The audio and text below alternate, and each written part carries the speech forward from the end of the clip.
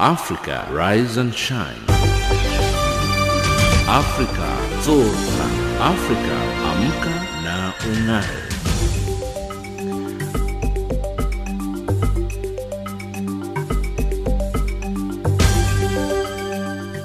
Good morning and a very warm welcome to Africa Rise and Shine. This is Channel Africa from an African perspective, and we're coming to you live from Johannesburg in South Africa.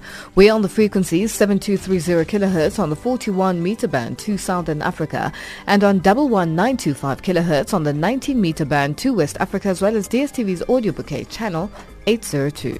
I'm Lulu Gabu in studio with Ann Musa, Tabiso Lohoko and Figile Lingwati. In our top stories on Africa Rise and Shine at the Sawa, exiled business mogul and DRC presidential hopeful Mwasi Katumbi says he will return to his home country to contest the December polls, and South Africa's President Cyril Ramaphosa gives clarity on the way forward for the economic and land redistribution process. In sports news, the Proteas aim to continue with their winning momentum. But first up, the news with Ann Musa.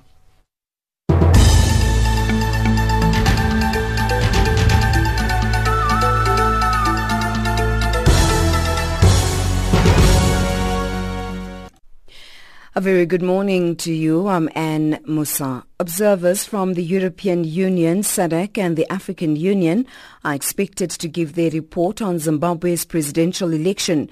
This comes as the country waits for the results of the first vote since Robert Mugabe was ousted after 37 years in power. Both contenders, ZANU-PF's President Emmerson Mnangagwa and the MDC's Nelson Chamisa, have claimed victory in the historic election. So far, ZANU-PF has won 109 constituencies, with the MDC sitting at 41.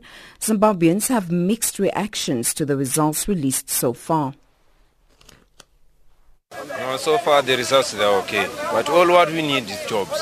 Whether ZANU-PF or MDC wins, but we want jobs. Mnangagwa promised us, he has to do it. He has to fulfill those things. If he doesn't, out. As far as I know, the results are not correct. ZANU-PF is taking some results of MDC and puts to their party. We are suffering in Zimbabwe.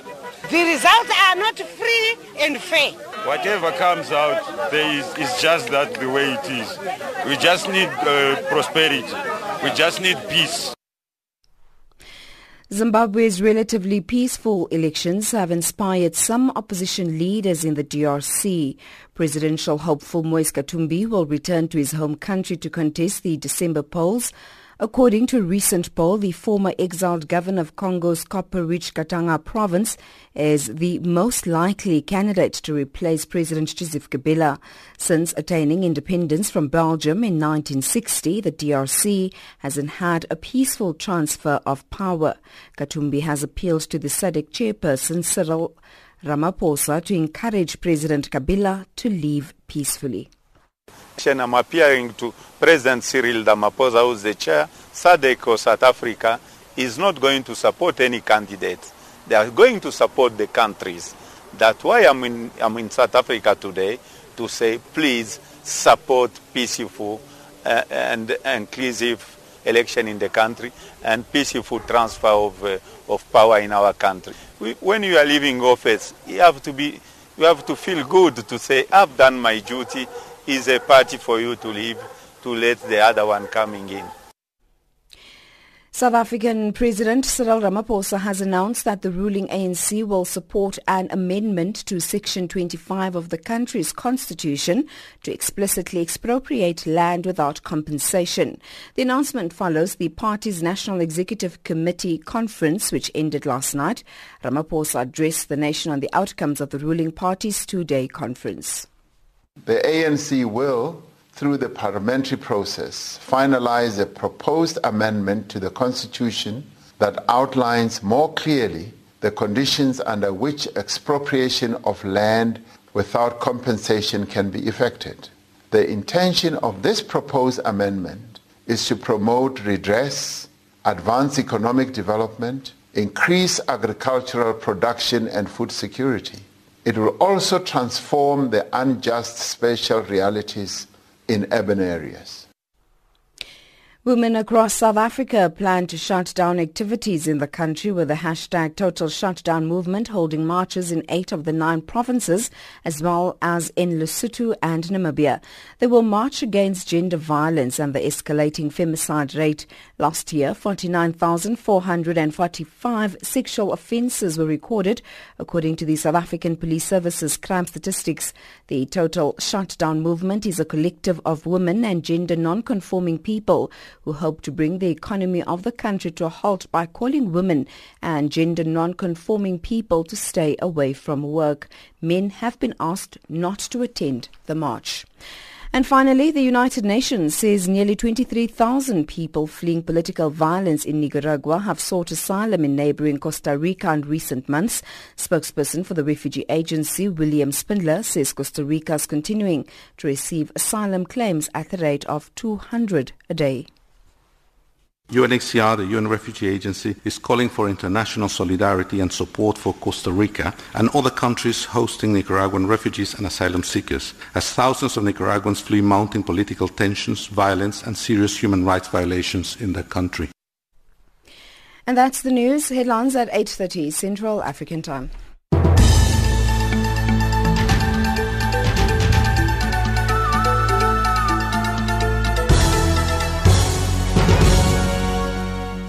The staging of the relative peace elections in Zimbabwe has emboldened some opposition leaders in the DRC. The country's self-imposed exiled business mogul and presidential hopeful Mwasi Katumbi will return to his home country to contest the December polls.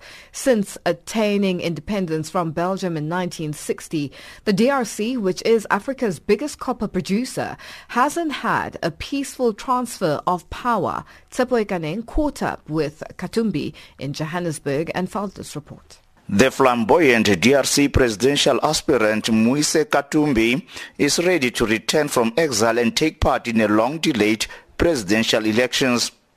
According to a recent poll, the 53-year-old former governor of Congo's copper-rich Katanga province would be the likeliest candidate to replace President Joseph Kabila if he's allowed to compete in elections scheduled for December.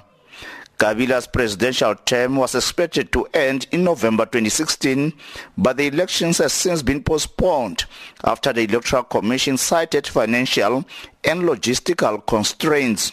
Opposition leaders have long accused Kabila, head of state since 2001, of delaying the vote in order to retain power and change the constitution.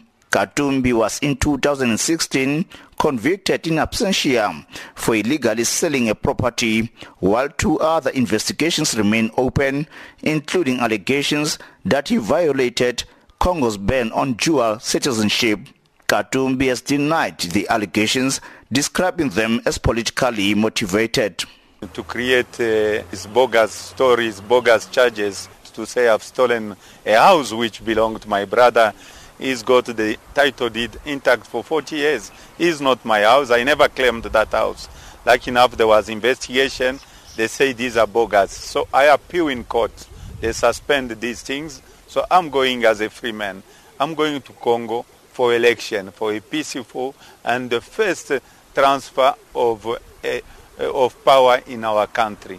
Katumbi has appealed to President Cyril Ramaphosa in his capacity as the chairperson of the Southern African Development Community SADC to encourage President Kabila to leave office peacefully. I'm appealing to President Cyril Ramaphosa, who is the chair. SADC or South Africa is not going to support any candidate. They are going to support the countries.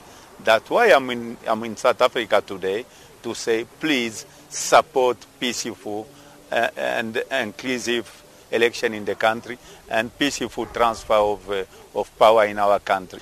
When you are leaving office, you have to feel good to say, I've done my duty. Is a party for you to leave, to let the other one coming in. The former Congolese warlord and Vice President Jean-Pierre Bemba is also expected back to the DRC to contest the December polls. This after he was acquitted in May on appeal for war crimes at the International Criminal Court at The Hague in the Netherlands. Katumbi says he welcomes the return of Bemba back to his home country. You know, Mbemba must come back. Everyone must come back in the Congo. Mbemba got acquitted. So Mbemba should go back in the Congo. We need a better Congo for everyone to participate. The guy who's going to win the election is going to become our president. So let's get chances to change our country together.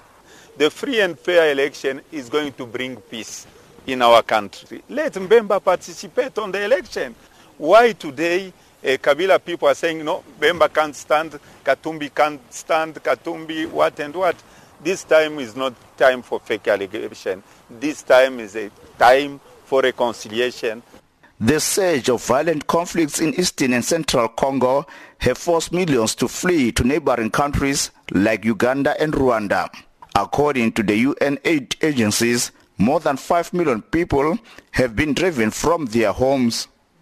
Tshepo Ikaning in Johannesburg. The UN Joint Office for Human Rights has called on the Democratic Republic of Congo's authorities to address the situation in the country's prisons.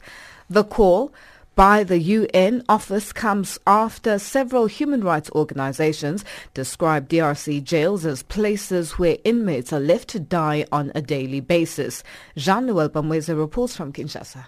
Most of human rights organizations that have paid visits to different prisons believe the situation is almost the same all over the Democratic Republic of Congo. Being here in the capital city Kinshasa or elsewhere in the other provinces of this country, inmates are exposed to serious conditions including hunger, malnutrition, no access to health care, lack of water and more. The DRC jails are then described as places where inmates are left to die on a daily basis, and that's the reason why the UN Joint Office for Human Rights has called on authorities here to address the situation for conditions to comply with human rights. According to the UN Joint Office Director here in the Democratic Republic of Congo, what leads to this is the overcrowding of prisons due to a prolonged pretrial detention. Abdelaziz Choi. The prison conditions in DRC are really disastrous and not really compliant with human rights. This is a structural issue that needs to be addressed by the Congolese authorities. I know that the Minister of Justice is trying to do something, but it's a structural issue and a big problem that need definitely to be addressed, and we cannot definitely improve prison conditions without looking at carefully the prolonged pretrial detention. More than 70% of the detainees are in pretrial detention, which is really problematic. So addressing prison overcrowding must go through the action being taken to reduce the number of pretrial detainees. On the other hand, there are serious problems, issues relating to access to food, access to water, access to health that definitely need to be looked at carefully. And that's the reason why I make a call upon everyone to definitely look at the situation of prison to try to be compliant with the minimum standard. I think it's really important to look at that. And according to this former prisoner, who's also a human rights defender, prisons here in the Democratic Republic of Congo are just places people are waiting for death.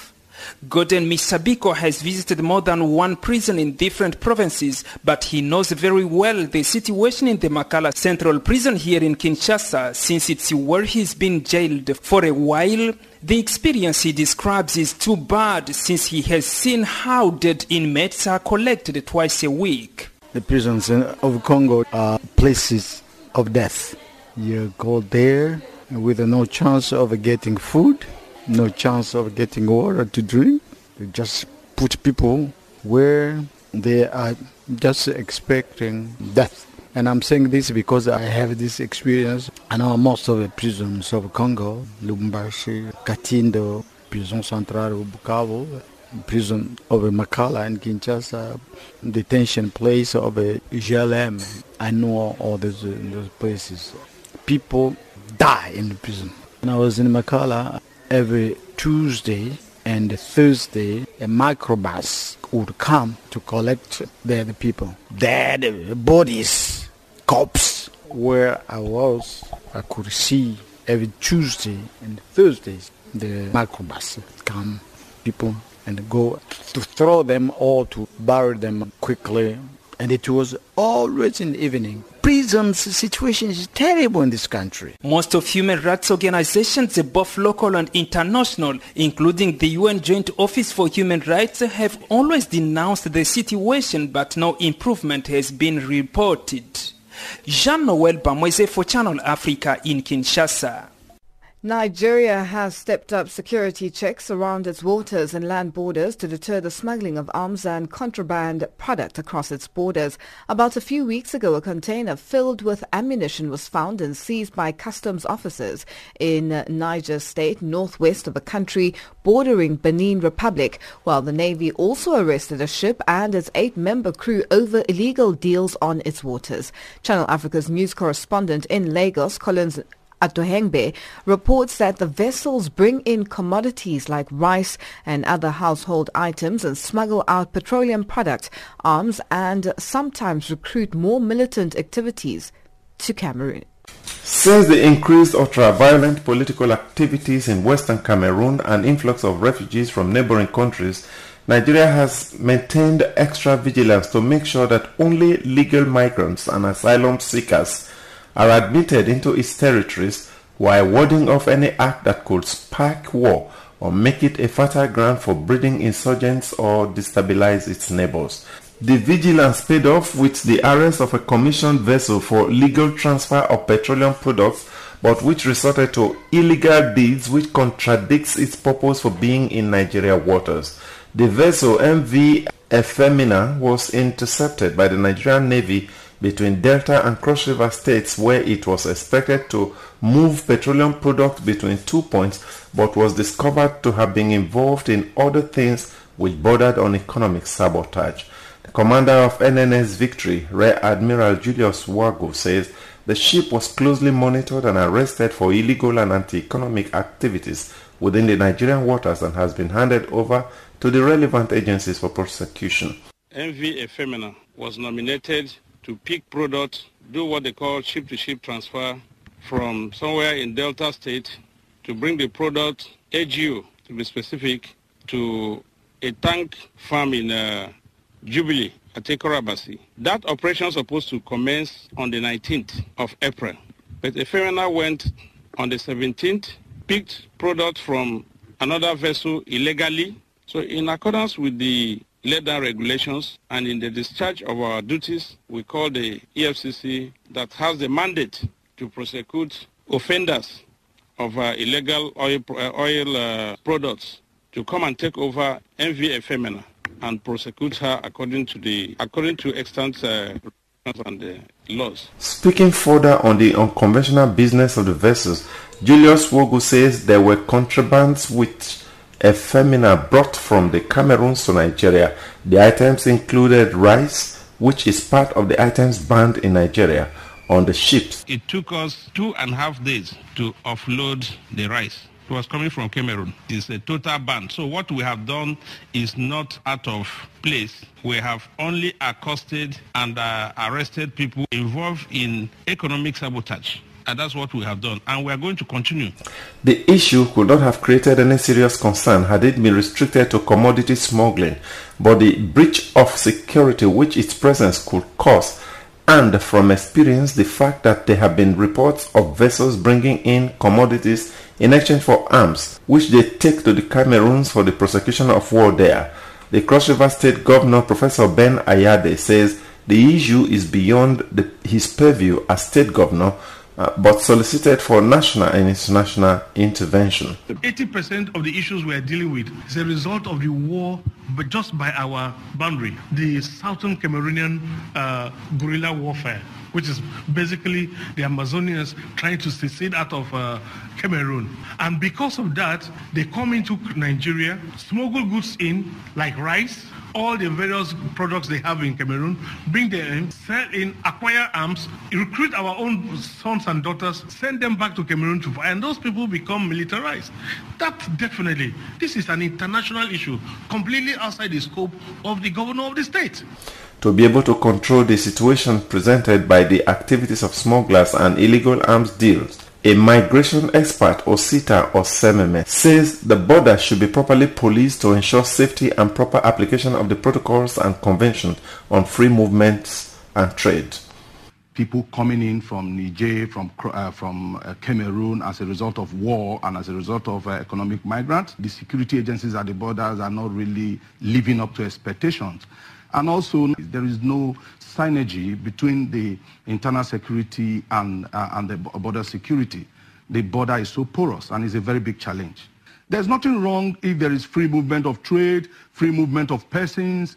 I don't see anything wrong in that. If people are made to be orderly in a country of entry or country of destination, there's nothing wrong. When a border is porous and the internal security is also weak, a lot of things could happen. Arms could be brought in and arms could be taken out. So if the protocols are there and the security of a country is properly managed, and they are efficient, I don't think we'll have problem with all these protocols and the conventions. The incessant incidents of border infractions resulting in the increased level of arms infiltration in and out of Nigeria raised the security alert as part of efforts to checkmate terrorism, both in the entire ECOWAS region and the Gulf of Guinea. This in turn gave birth to intensified checks on seafaring vessels which come into the waters in the affected communities. This development is expected to help reduce the illegal movement of small arms and ammunition in and out of Nigeria, the ECOWAS, the Lake Chad and the Gulf of Guinea regions, all which are being in their need of peace and total defeat of terrorists' activities and piracy. Recent developments have shown that because of the political uprising in the West English-speaking part of Cameroon, ships used for smuggling bring in items, some of which are prohibited, sell them off in the black market, and smuggle arms, petroleum products, and would-be militants to the Cameroons. From Lagos, Nigeria, I am Collins Nosa Atohengwi for Channel Africa News. It is you, the people, who are our true heroes. This is one of the most important moments in the life of our country. I stand before you filled with deep pride and joy, pride in the ordinary, humble people of this country. You have shown such a calm, patient determination to reclaim this country as your own from the rooftops, free at last. Channel Africa, celebrating 100 years of Nelson Mandela from an African perspective. South Africa's President Cyril Ramaphosa, who is also leader of the ruling African National Congress, last night briefed his country regarding some of the outcomes of a two-day ANC Lekgotla. Lekgotla is a Setswana name for meeting.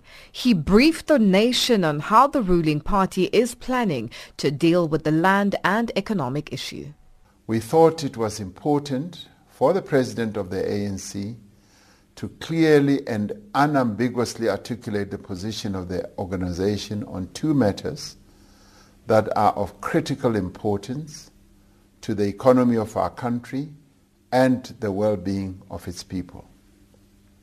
The first is the implementation of the ANC's resolution on land reform. The second is about the current economic environment. On land reform, the ANC applauds our people from all walks of life, including people in the rural areas, farm laborers, the unemployed, the landless, urban residents, farmers, traditional leaders, intellectuals, for expressing their views on this critical matter. Our people have been expressing their views on the land question openly and without any fear or favor. They have been putting forward solutions on how the land question can be resolved. This is the constitutional democracy that we fought for. The ANC reaffirms its position that the Constitution is a mandate for radical transformation both of society and the economy. A proper reading of the Constitution on the property clause enables the state to effect expropriation of land with just and equitable compensation, and also expropriation without compensation in the public interest. It has become patently clear that our people want the Constitution to be more explicit about expropriation of land without compensation, as demonstrated in the public hearings. There is also a growing body of opinion in our country that the Constitution, as it stands, does not impede expropriation of land without compensation. The ANC Lekgotla reaffirmed its position that a comprehensive land reform program that enables equitable access to land will unlock economic growth by bringing more land in South Africa to full use and enable the productive participation of millions more South Africans in the economy. Accordingly, the ANC will, through the parliamentary process, finalize a proposed amendment to the Constitution that outlines more clearly the conditions under which expropriation of land without compensation can be effected. The intention of this proposed amendment is to promote redress, advance economic development, increase agricultural production and food security. It will also transform the unjust spatial realities in urban areas. To accelerate agrarian reform, the ANC has further directed government to urgently initiate farmer support programs in depressed areas before the first rains this year. This should include supporting farmers with tools, tractors, fertilizers, seeds, extension services, finance, and access to key infrastructure. Our economy is facing serious challenges at the moment. The recently released figures on unemployment are quite worrying. Given this economic environment, the Lekgotla directed government to move with urgency to develop and implement a stimulus package to ignite growth in our economy that will lead to the creation of jobs, especially for young people and women. These efforts should focus on rural communities and townships. This stimulus package will be based on existing budgetary resources and the pursuit of new investments while remaining committed to fiscal prudence. It will comprise, amongst others, on the following: increased investment in public infrastructure, increased support for entrepreneurship and employment opportunities for the youth and women, as well as small and medium enterprises, trade support measures for sectors such as sugar products affected by big import surges, ensure that procurement focuses on localization, training for unemployed young people with the skills necessary to compete in a rapidly changing economy. As deployees of the ANC in government, we have committed that the work to develop this stimulus should start now to ignite growth, to tackle unemployment, and to mitigate the effects of the rising cost of living. We call on all South Africans to work with us in developing a social compact for economic inclusion, economic growth, and jobs for all. That was South Africa's President Cyril Ramaphosa, who is also leader of the ruling African National Congress. Swiss chocolate wouldn't be Swiss chocolate without African cocoa. It's funny when you think about it that way because you realize just how important Africa is to the global economy. And as long as we are deemed to be inferior by the community out there, nothing's ever going to change. I believe it was one of the ancient Greek philosophers who said that when we teach, we'll learn twice.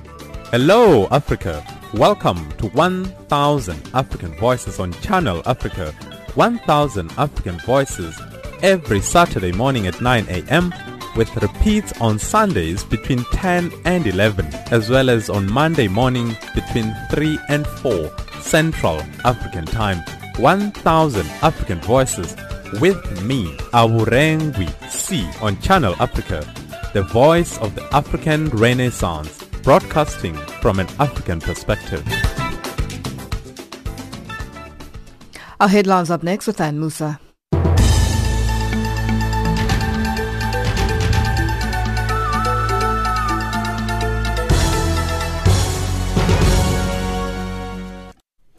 A very good morning to you. I'm Anne Musan. The headlines: Zimbabwe's ruling ZANU-PF party has won the majority seats in parliament. The Electoral Commission's results show President Emmerson Mnangagwa ZANU-PF picking up 109 seats against 41 for the opposition MDC alliance.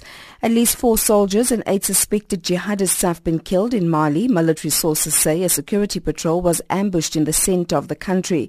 And the hashtag Total Shutdown movement in South Africa says although men are not welcome to participate in this morning's march, they are encouraged to engage in the nationwide shutdown. Those are the stories making headlines.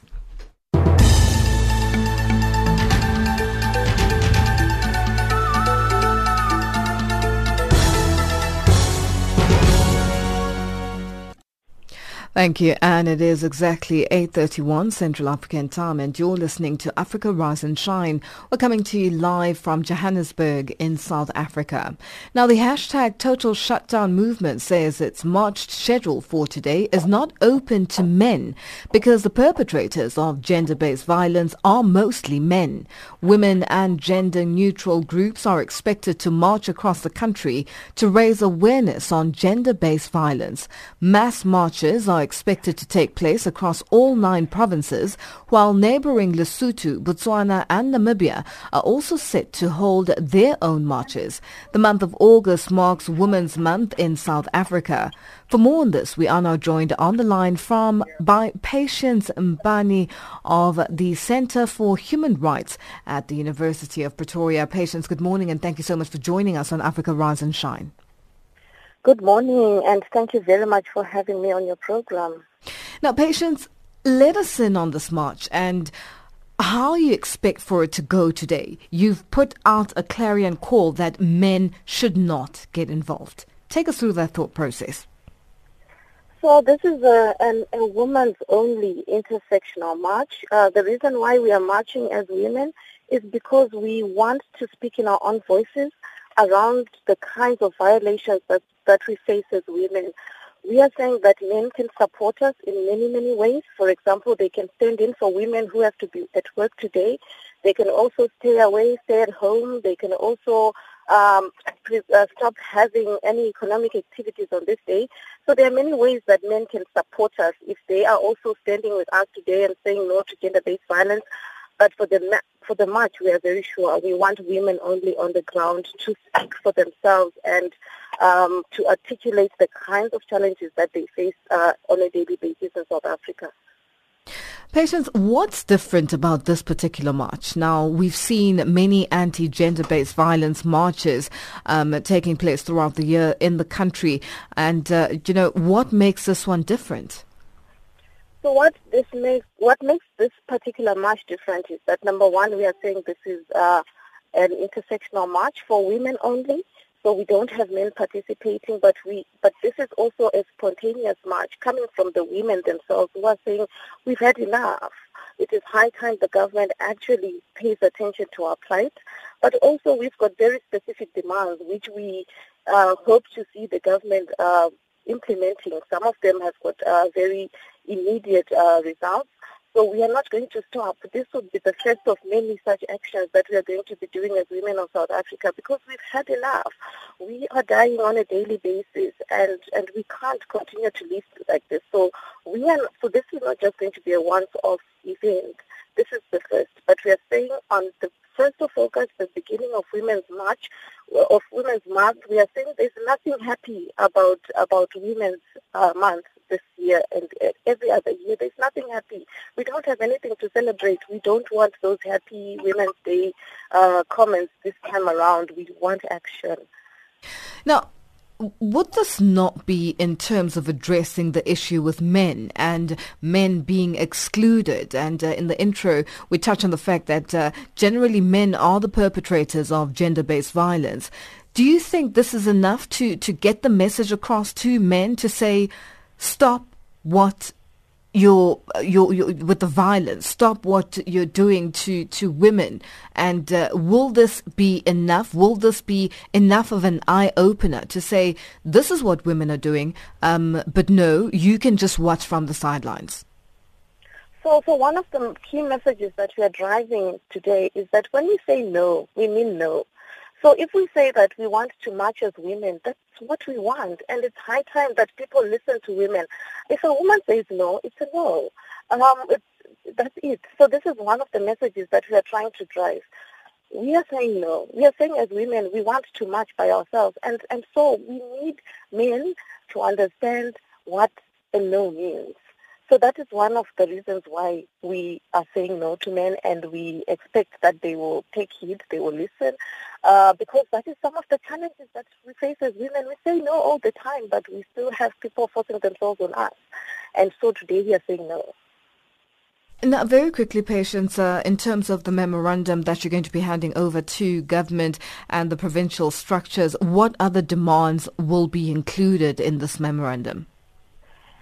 So our central demand today is that we want the government to actually hold a Women's Summit by the end of Women's Month. So before we get to the end of August, we want the government to have hosted a Women's Summit that will have all key stakeholders, where we will deliberate on the problems, the nature of the problems that we are facing, and the kinds of solutions that we want to see, but also have a specific timelines around what is going to happen, so that we can hold each other to account, but also where the resources are coming from to implement the things that we are going to agree on.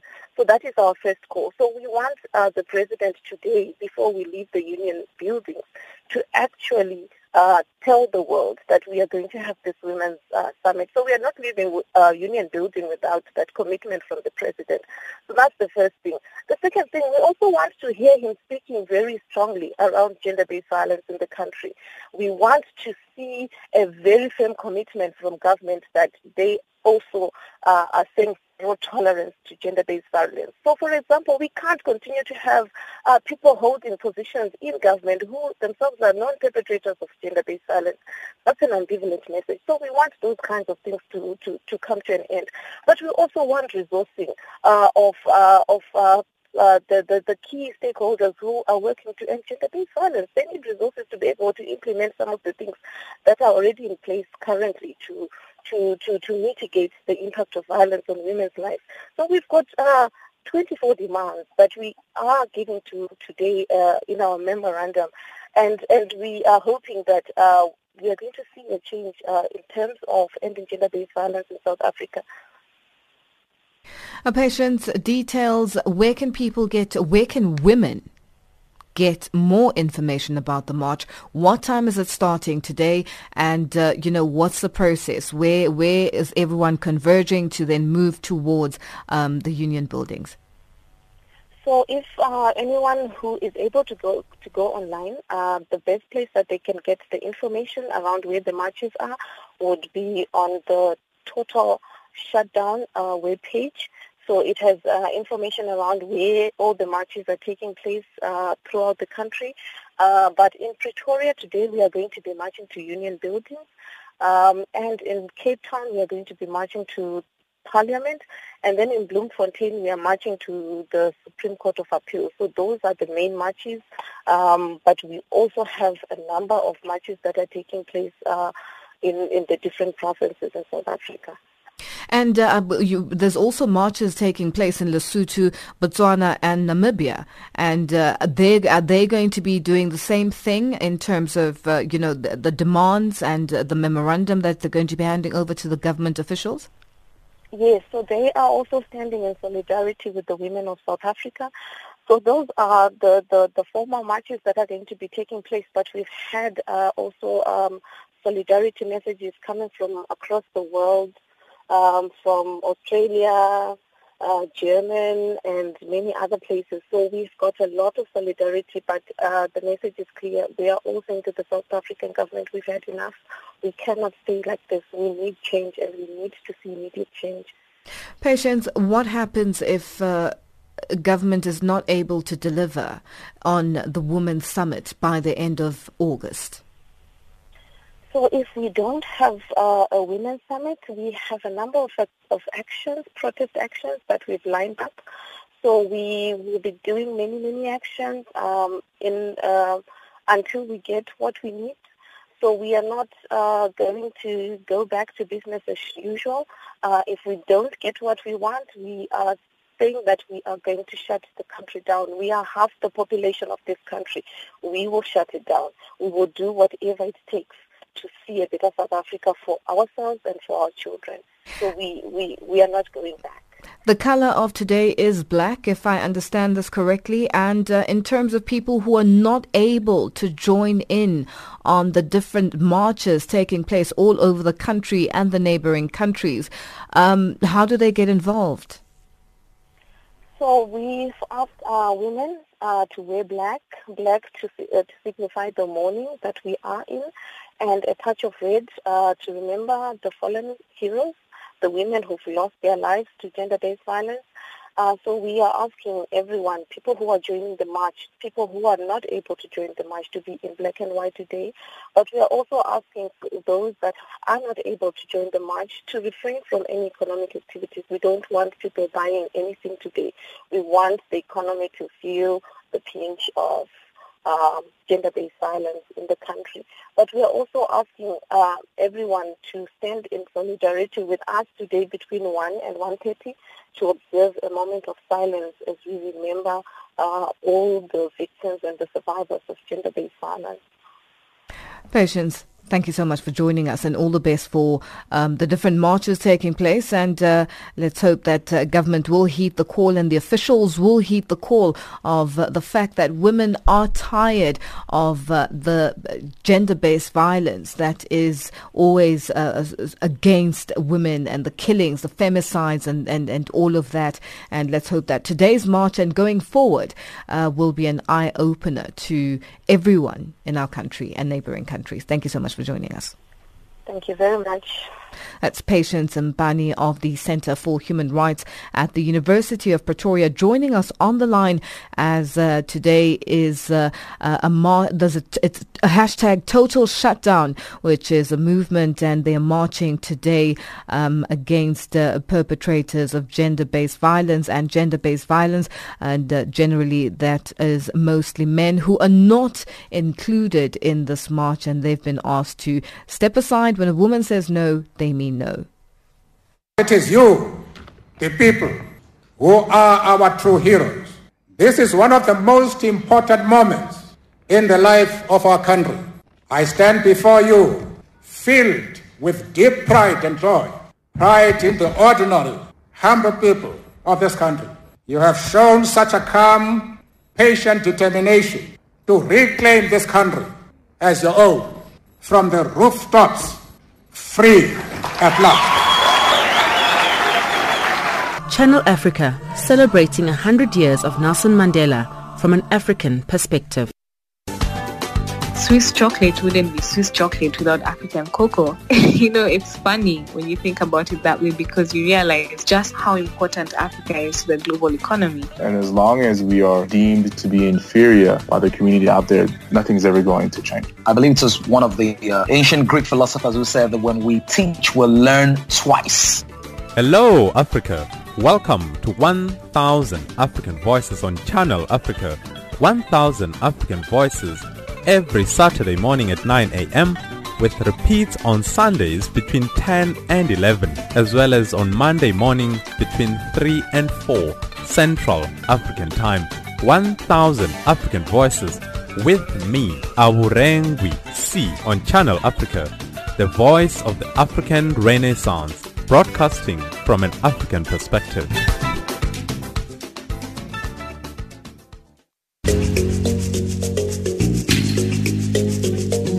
This is Channel Africa, South Africa's official international public radio station on shortwave, internet and satellite. From an African perspective, listen to Channel Africa in English, Kiswahili, French, Silozi, Portuguese and Chinyanja, informing the world about Africa.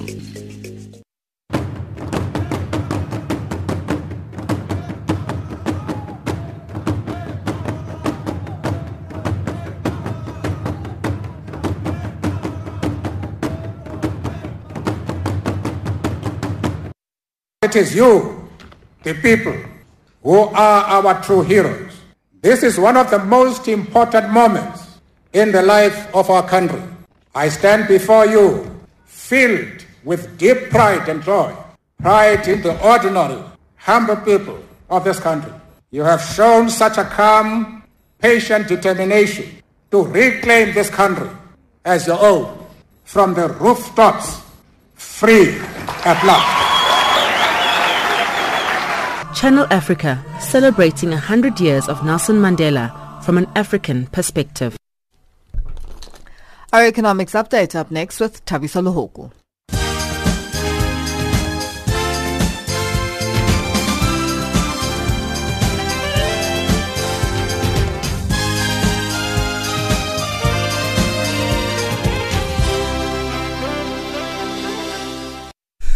Good morning. South African President Cyril Ramaphosa has announced the introduction of a jobs stimulus package which is aimed at beating unemployment in the country. This comes after Stats SA's announcement of yet another increase in the country's unemployment rate. The decision was taken during the ANC National Executive Committee's two-day conference, which ended in the capital Pretoria on Tuesday. Addressing the nation on the outcomes of the conference, Ramaphosa said the program would mainly target rural communities and townships to boost economic growth. The Lekgotla directed government to move with urgency to develop and implement a stimulus package to ignite growth in our economy that will lead to the creation of jobs, especially for young people and women. These efforts should focus on rural communities and townships. This stimulus package will be based on existing budgetary resources and the pursuit of new investments while remaining committed to fiscal prudence. Namibia's Trade and Industrialization Minister, Tshekero Tweya, says that the government has dismally failed to deliver on industrialization of the country since independence. Tweya said this at the opening of the annual SADC Industrialization Summit in the capital Windhoek on Tuesday. The 3-day event aims to provide a platform for information dissemination on the SADC industrialization strategy and a roadmap for all stakeholders, including decisions taken on political and security situations in SADC member states and the African Union. South Africa's power utility has warned that there is a strong probability of load shedding later this afternoon. Eskom has implemented stage 1 rotational load shedding, citing a shortage of capacity. This comes after labour unrest in which workers are demanding higher wages affected power supply. Eskom's deputy spokesperson, Dikatso Motai. There is industrial action taking place at some of our sites, and this has affected our operations, which is why we have had to load shed yesterday from 5 o'clock until 8 o'clock. We had warned that we may need to load shed this morning. However, at this stage, we haven't had to load shed, but we are saying that there is a high probability of load shedding later today, this evening, in fact, during our evening peak from 5 until 9 o'clock. Sources close to U.S. President Donald Trump reportedly say he's considering tariffs of up to 25% on $200 billion worth of Chinese imports. The U.S. imposed 25% tariffs on $34 billion of Chinese products last month. The list named more than 60,000 items, including food products, minerals and consumer goods. This new step could escalate the trade dispute between the world's two largest economies. As the BBC's Nicholas Russia reports. This would not be the first time President Trump imposed tariffs on Chinese imports, but the goods targeted now would have a bigger impact on consumers. Mr. Trump had previously threatened to levy 10%. Talks between Washington and Beijing have reached a standstill. An increase to 25% might pressure China to return to the negotiating table. Tariffs on $34 billion worth of Chinese goods are already in place and have been reciprocated. Technology giant Apple says although it sold fewer iPhones than expected in its most recent quarter, higher selling prices meant it still beat Wall Street forecasts. The firm says it sold 41.3 million iPhones overall in the 3 months to end of June, up just 1% from last year. Apple says its iPhone X, launched last year, remains its most popular iPhone model. Strong revenue growth of 31% from Apple's services business, which includes the App Store, Apple Music and Apple Pay, also boosted its performance. The US dollar trades at 10.4 Botswana Pula. It's at 9.93 in Zambia. In BRICS currencies, it's trading at 3.73 Brazilian real, at 62.33 Russian ruble, and at 68.41 Indian rupee. It's at 6.82 Chinese yuan, at 13.14 to the South African rand. It's also trading at 76 pence to the British pound, 85 cents to the euro. Gold is trading at $1,221, platinum $832 an ounce. The price of Brent crude oil is at $73.95 a barrel. From an African perspective.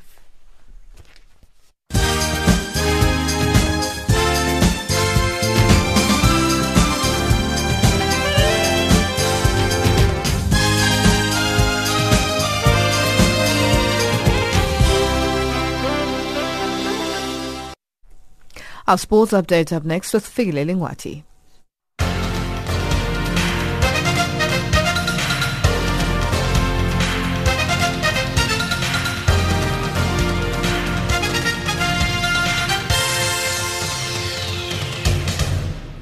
In our sports update, we begin with football news. Confederation of African Football, CAF, President Ahmed says African football is making strides in its fight against corruption, issues which he says affect the whole world, not just the continent. Ahmed, speaking at the COSAFA Under-17 final in Mauritius, says CAF has already seen through many reforms to combat corruption since he took over the leadership 16 months ago. I don't like to talk about AFCON because we are here for the Under-17. Give me a question about this tournament. I'm here for that. Next time, come in Cairo, in Sharm el-Sheikh. We have, at this time, we will have meeting, EXCO meeting, and Congress, extraordinary Congress. We can talk about everything around the African football. Traveling difficulties have marred South Africa's build-up to the African Athletics Championships in Asaba, Nigeria, that starts today. Issues with the local organizing committee, the LOC, arranging accreditation, police escorted travel and accommodation have made it a trip from hell for South African athletes. Some were still stuck in Lagos after leaving South Africa on Saturday, waiting to be transferred to Asaba. A few of the country's medal contenders will be in a race against time to acclimatize before they line up tomorrow. That's among the stars at the championships in Rikenet Steenkamp, who has been rising in the global 100-meter hurdles ranks this season. And fast bowler Kagiso Rabada is set to play his 50th ODI for South Africa when they face Sri Lanka in the second match of a 5-match series in Dambulla, Sri Lanka today. Rabada made his debut against Bangladesh in Dhaka in 2015, a match in which he famously took a hat-trick and recorded figures of 6 for 16 in 8 overs. And the South African speed star's impressive performances have continued in the 3 years that have followed. Since his debut, Rabada have taken the most wickets in ODI cricket for the Proteas. I'm just open to learning and always not shy to try things, put myself under pressure. But at the end of the day, it's just about the basics, trying to learn different skills. In boxing news, British former world heavyweight champion Tyson Fury says a deal to fight Deontay Wilder is almost done. Fury made his return to boxing after a 32-month absence with an easy victory over Sefa Seferi last month. Fury faces Francesco Pianeta on the 18th of August in the second comeback fight after a 2.5-year absence from the ring. His promoter, Frank Warren, is confident he can get the deal for the 29-year-old Fury to face Deontay Wilder before the end of the year.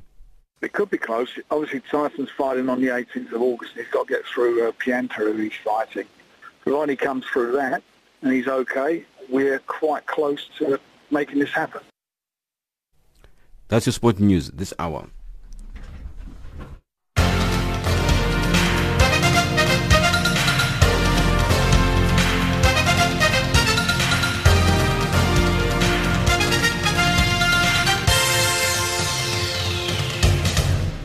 Africa, rise and shine.